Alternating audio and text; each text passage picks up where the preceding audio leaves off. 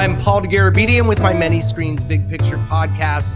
And this is a guest that I've been wanting on my show forever. I've known this gentleman for many, many years, since we were kids practically. Ethan Sachs, an amazing journalist, and now part of the new voice of Marvel, writing Old Man Hawkeye, Star Wars Galaxy's Edge, Star Wars Allegiance, Silver Surfer, Old Man Quill, and Star Wars Bounty Hunters. I've really never met anyone who had such a broad range of interests, background.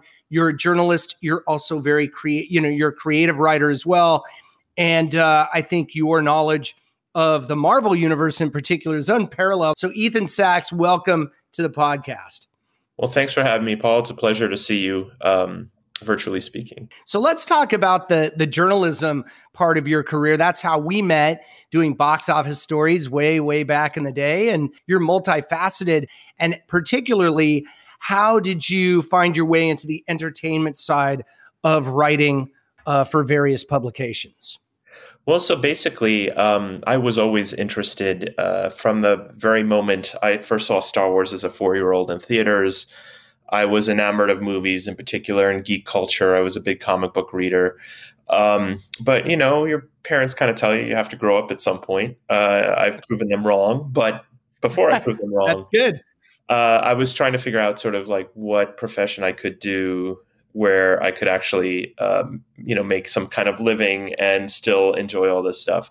But when I got out of college after teaching English for a year in Japan, the internet was taking off. This is the mid 90s. And so I ended up getting they were throwing low-level jobs at people who wanted them on the internet. And I got a job at this website called MetroBeat, which later became City Search, as a music editor and sports editor, which was kind of a weird combination. But I was just there 9 months, and I was recruited by the New York Daily News because they had just launched their own website. I mean, this was in late 1996.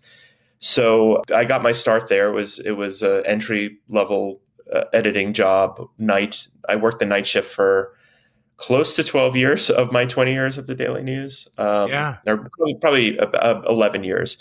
And basically from there, I got some opportunities to start writing about movies. And I ended up, by the time I left the New York Daily News after 20 years, I was the film editor. And along the way, I carved a niche reporting on movies in general, but also sort of sci-fi, comic book movies, Game of Thrones, Star Wars, The Walking Dead, comic books, just anything geek related. I was the go-to geek. I called it the Geek Beat. Large because it sounded cool, but that was sort of a large part of my job there. At some point, I became very interested in box office because I always thought there's a story behind the story. And that's how you and I met. We had talked on the phone for so long as a source that I regularly gave me a lot of insight. And you were in New York, and I got a call from, I think it was a PR person, and said like, hey, Paul's in New York. Do you want to go meet him? Didn't we meet at a fish and chips place or something? We met at an Irish pub. We had fish and chips. Let's talk about how you then transitioned into writing for Marvel. And I want to get in a little bit to the nuts and bolts of, if you can walk me through some of that. And offline, we had talked about creator-owned content. And I don't know that I didn't know what that really meant until you explained it to me. So talk me through how you wound up, at Marvel. And when you talk about one of the most, you are one of the most prolific new voices. And by new voice, meaning over the past, how many years would that mean? There's that golden age and there's the different eras of Marvel, but you're a new voice for Marvel. How did that all come about? So I'm specifically on the comic book side, and basically what happened by 2016, I had been at the New York Daily News for 20 years, and journalism is a tough business. Every year I was watching mass layoffs, people who were my mentors being laid off, and I knew eventually it's going to be me. It's the analogy I always used is it was like being at a watering hole and you're a bunch of zebras, and a crocodile pops up every once in a while and eats one of the zebras, and the rest of the zebras scatter, but then they have to come back because they're they need the watering hole. So that was what it was like being a journalist. You'd see the crocodile come and eat one of your colleagues, and you knew one day that imagery. See, this is why you're a great writer. I don't know about that. But anyway, so around mid 2016, I have a very good friend, Joe Quesada, who at the time was a chief creative officer of Marvel and a former editor-in-chief there. And I had interviewed this actor, Paul Blake, who was Greedo in the original Star Wars. And I asked him, because there was this whole controversy over whether or not Han Solo shot first or Greedo shot first, depending on how old you were and when you saw the first Star Wars movie. So anyway, I had this idea to do a comic book about the sort of murder investigation into Greedo. I thought it'd be funny. The idea of this sort of Rashomon-like description of who shot first. So I wrote a spec script just as a lark completely. I was not expecting anything to happen with it. So I asked him if it'd be okay if I sent it to him. And he said, I guess it's fine or something. It was no enthusiasm behind it at all. And he later told me he was so sure that it was going to stink that he was afraid how that conversation was going to go. But 4 months, so it took him a few months to read it. And I got an email, my wife is Japanese and we were visiting my in-laws in September of 2016. And on September 7th, 2016, our flight lands back in New York. I turned my phone back on and there's the email that changed my life, which was from him. And it was just like, forget this script. Like, you can actually do this for a living. Like, this was really well plotted and paced and all that kind of stuff. Yeah. So he made an intro with Axel Alonso, who was the then editor-in-chief of Marvel. We had conversations and eventually it took like almost a year later, but I got my first big break, which was Old Man Hawkeye, which was this 12-issue miniseries that was a sequel to a very popular comic, or a prequel to a very popular comic book called Old Man Logan, which inspired the movie Logan. But around the same time that I was talking to Joe and Axel at the Daily News, there were these buyouts that came up. And so because I'd been there so long, it was 7 months pay if I took the buyout. And so I was like, if I'm going to ever make a life change, this is the moment. So I did. And it's still a work in progress, going on 5 years later. I'm very happy I did it. So that's I think it's very interesting too. I mean, for Joe Quesada, who certainly is not just going to do something because he's either your buddy or you've known him, or you're just you can't do that in this business.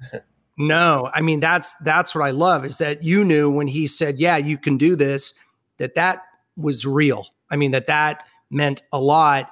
I think that probably gave you the confidence to say, I'm going to take this buyout. This is the time to create this new part of my creative life and creative journey. I think it's cool too that you are so well versed, not just on the Marvel Comics side, but Star Wars as well. So let's talk about that. So is this just something that is it baked into your DNA, or at least over the years you have so been personally tied to these stories, the Star Wars universe and the Marvel characters?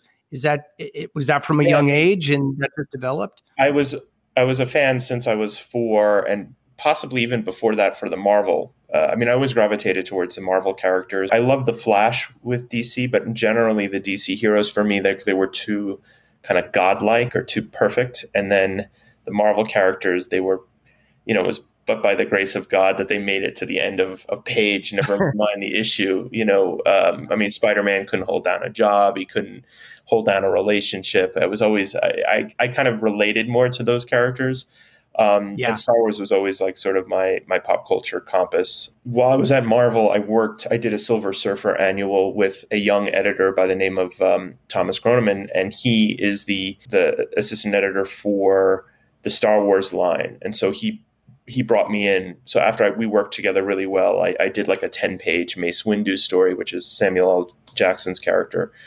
And from there, we expanded. And, I've covered Star Wars before that for many years. So I knew people at Lucasfilm. I love the mythology. If I were at home now and I would pan so that you could see my reference books, I have like a whole shelf of reference books on ships and wars and alien species. And so I'm very, very serious about it. And so that's how I got that makes you Well, I think that by it being so authentic and organic to who you are, really is reflected in your writings, and that you can't fake that, right? You have to really know, and the audience is watching.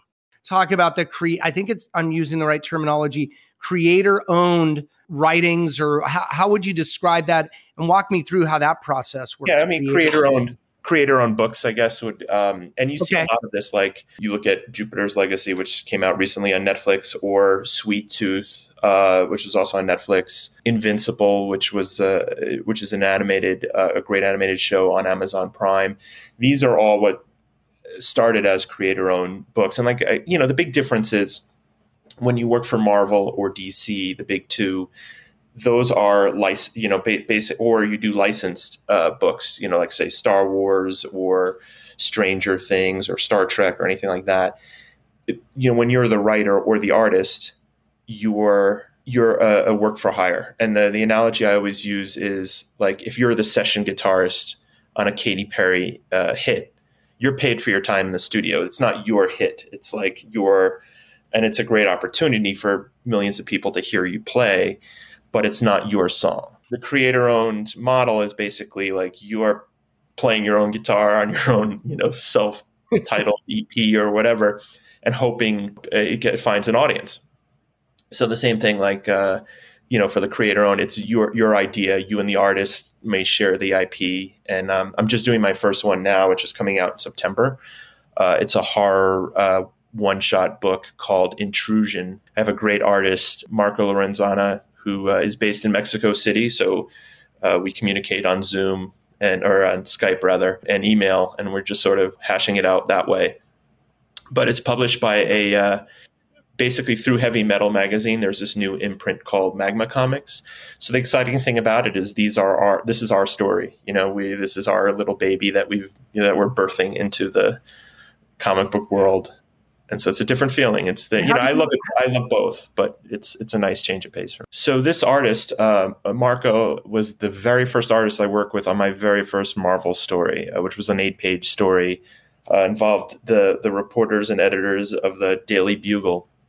And we vowed that we would work together again at some point. And so we actually had a larger idea for a graphic novel that I hope we can get to at some point. But this was sort of, and we were close to a potential deal on that, but then the pandemic happened, so that sort of stalled.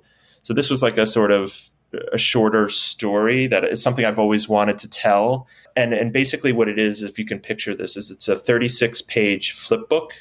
So like one side of the story is that half of it is like from the human patriarch of this family's perspective, and the other half is sort of through the monster's point of view, and it sort of meets in the middle.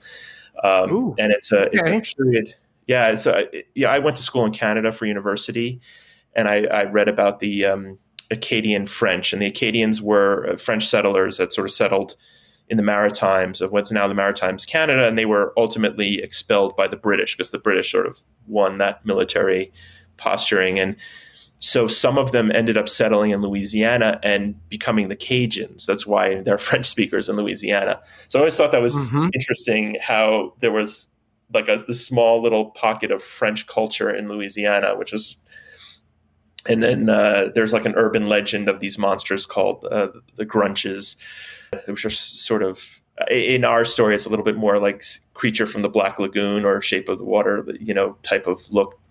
And so it's basically this family's trying to settle in this spot in this bayou where it also happens to be a nesting ground for.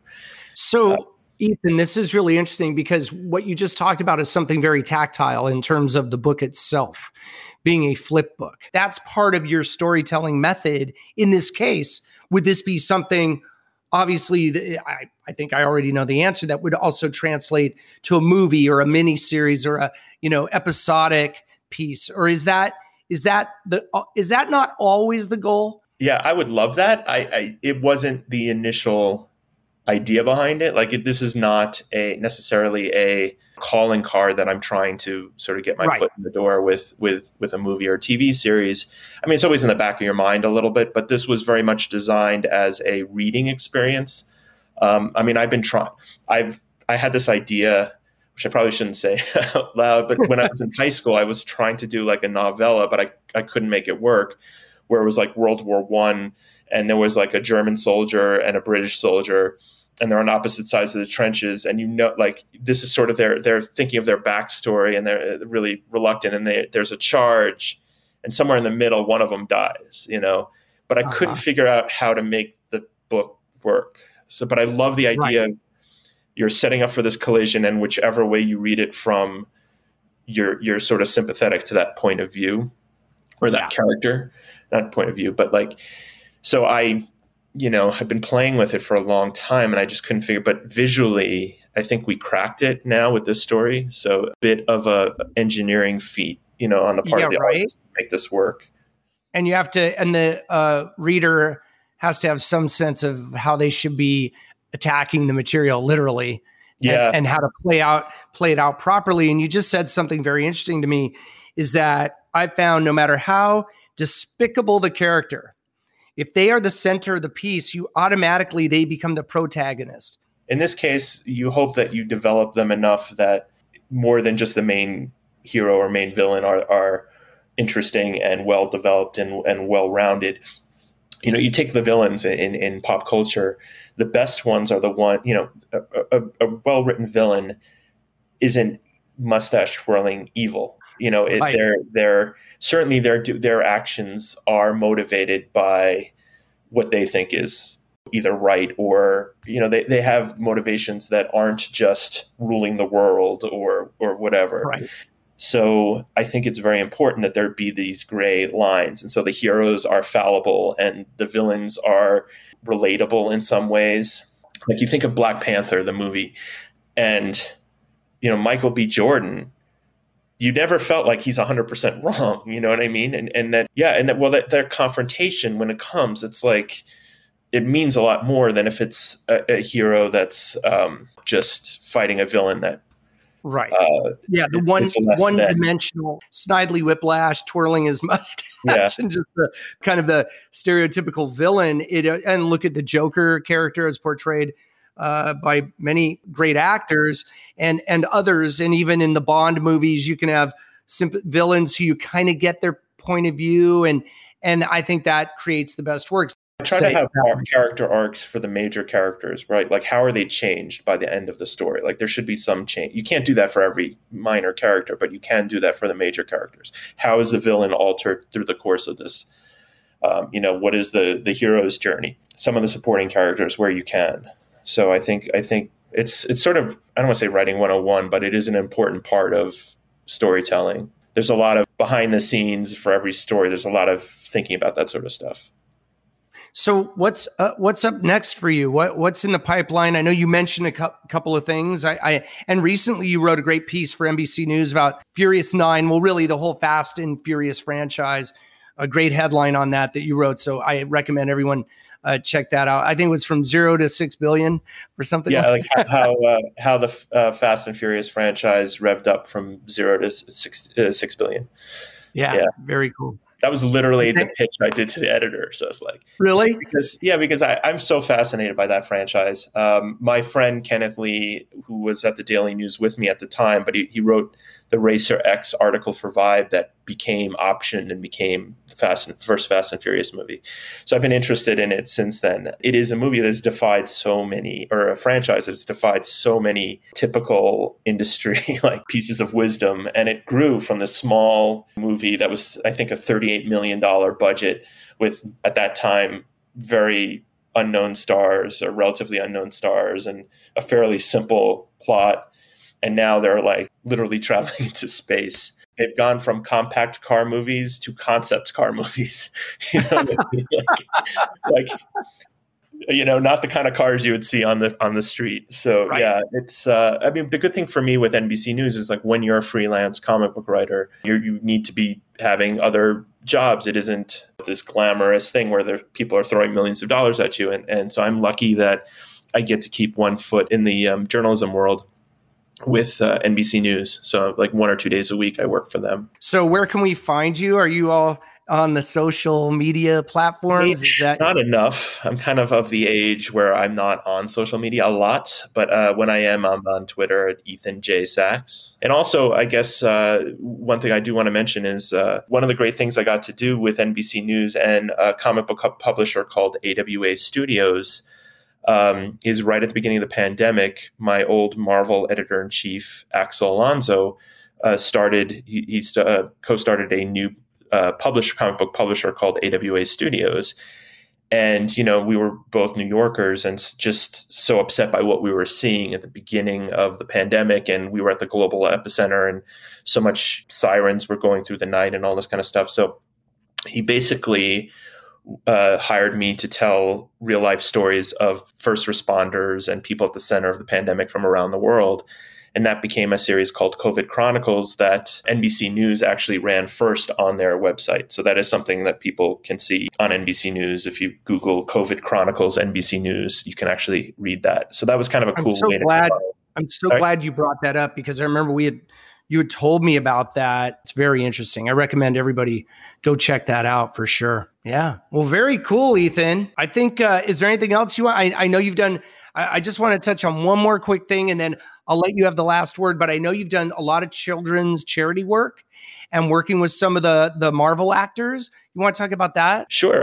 One of the things I'm proudest of my time at the New York Daily News was we started a program and we got a number of mostly Marvel movies actors to sort of, we set up these screenings with Disney and these actors would basically surprise kids. And it was usually a charity that had some connection to either the actor or the sort of the movie theme. Like, for example, for Captain America Winter Soldier, we got Anthony Mackie and Sebastian Stan to come and surprise the kids. But these were kids, I believe the charity was Stars and Stripes. Basically, it was a charity that had all these after school programs for kids whose parents were serving overseas. So then these actors took these kids and filmed like greetings for their parents who are serving overseas. So we had it was very moving. We had Pharrell, which was not Marvel related, but when Hidden Figures came out and Pharrell had worked on the soundtrack, we surprised these kids at this middle school who were performing like a school concert with songs from the movie. And Pharrell walks out on stage. So these were moments that basically just were really special at the time. And I think these kids are probably going to be thinking about this the rest of their lives. Oh, another fun one. Yeah. There was this charity that it was founded by kids and they basically would throw birthday parties for homeless kids in shelters because they wouldn't have it otherwise. So they would have gifts and stuff. And it was run by kids. I mean, kids did it for other kids. So one of the kids who volunteered, Archie, like he was having his birthday that week. And we had, I think it was Captain America Civil War. And Chris Evans comes out with a cupcake and is singing happy birthday to Archie, this kid Archie. And the kid was crying. It was really special to be a part of that. And I know Robert Downey Jr. was involved as well. Yeah, he did 2 of them. Chris Pratt. Yeah. I did one for the Today Show with Chris Pratt for the last Jurassic Park movie. He's very involved with Big Brothers, Big Sisters, I think, or Big Brothers. Mm-hmm. So anyway, so he did a charity. He did 2 charity screenings for that with us, one for New York Daily News and one for Today's Show. You do everything, man. You're a brilliant writer, great guy. Proud to call you my friend. And I look forward to seeing you in person very soon, Ethan. I'm going to give you the last word for our Many Screens Big Picture audience. Part of the fun is every day it's something new. So like that is it's not an easy life to be a freelancer, but it is definitely worth it. And real quick, I was going to give you the last word, but I have to ask you. So I'm going to jump in here real quick. The horror flip book. When is that coming out? That's I think it's scheduled for September 22nd. It's the end of September, let's say. And what's it called again? Intrusion. Okay, cool. That seems super intriguing. So we all look forward to that. Copy sent your way. I'll have you back on when that comes out. And it's great to see you, Ethan. Thank you so much for being on the podcast. I'll talk to you soon. Thanks again. Thank you. All right. Take care, my friend. Take care. Bye.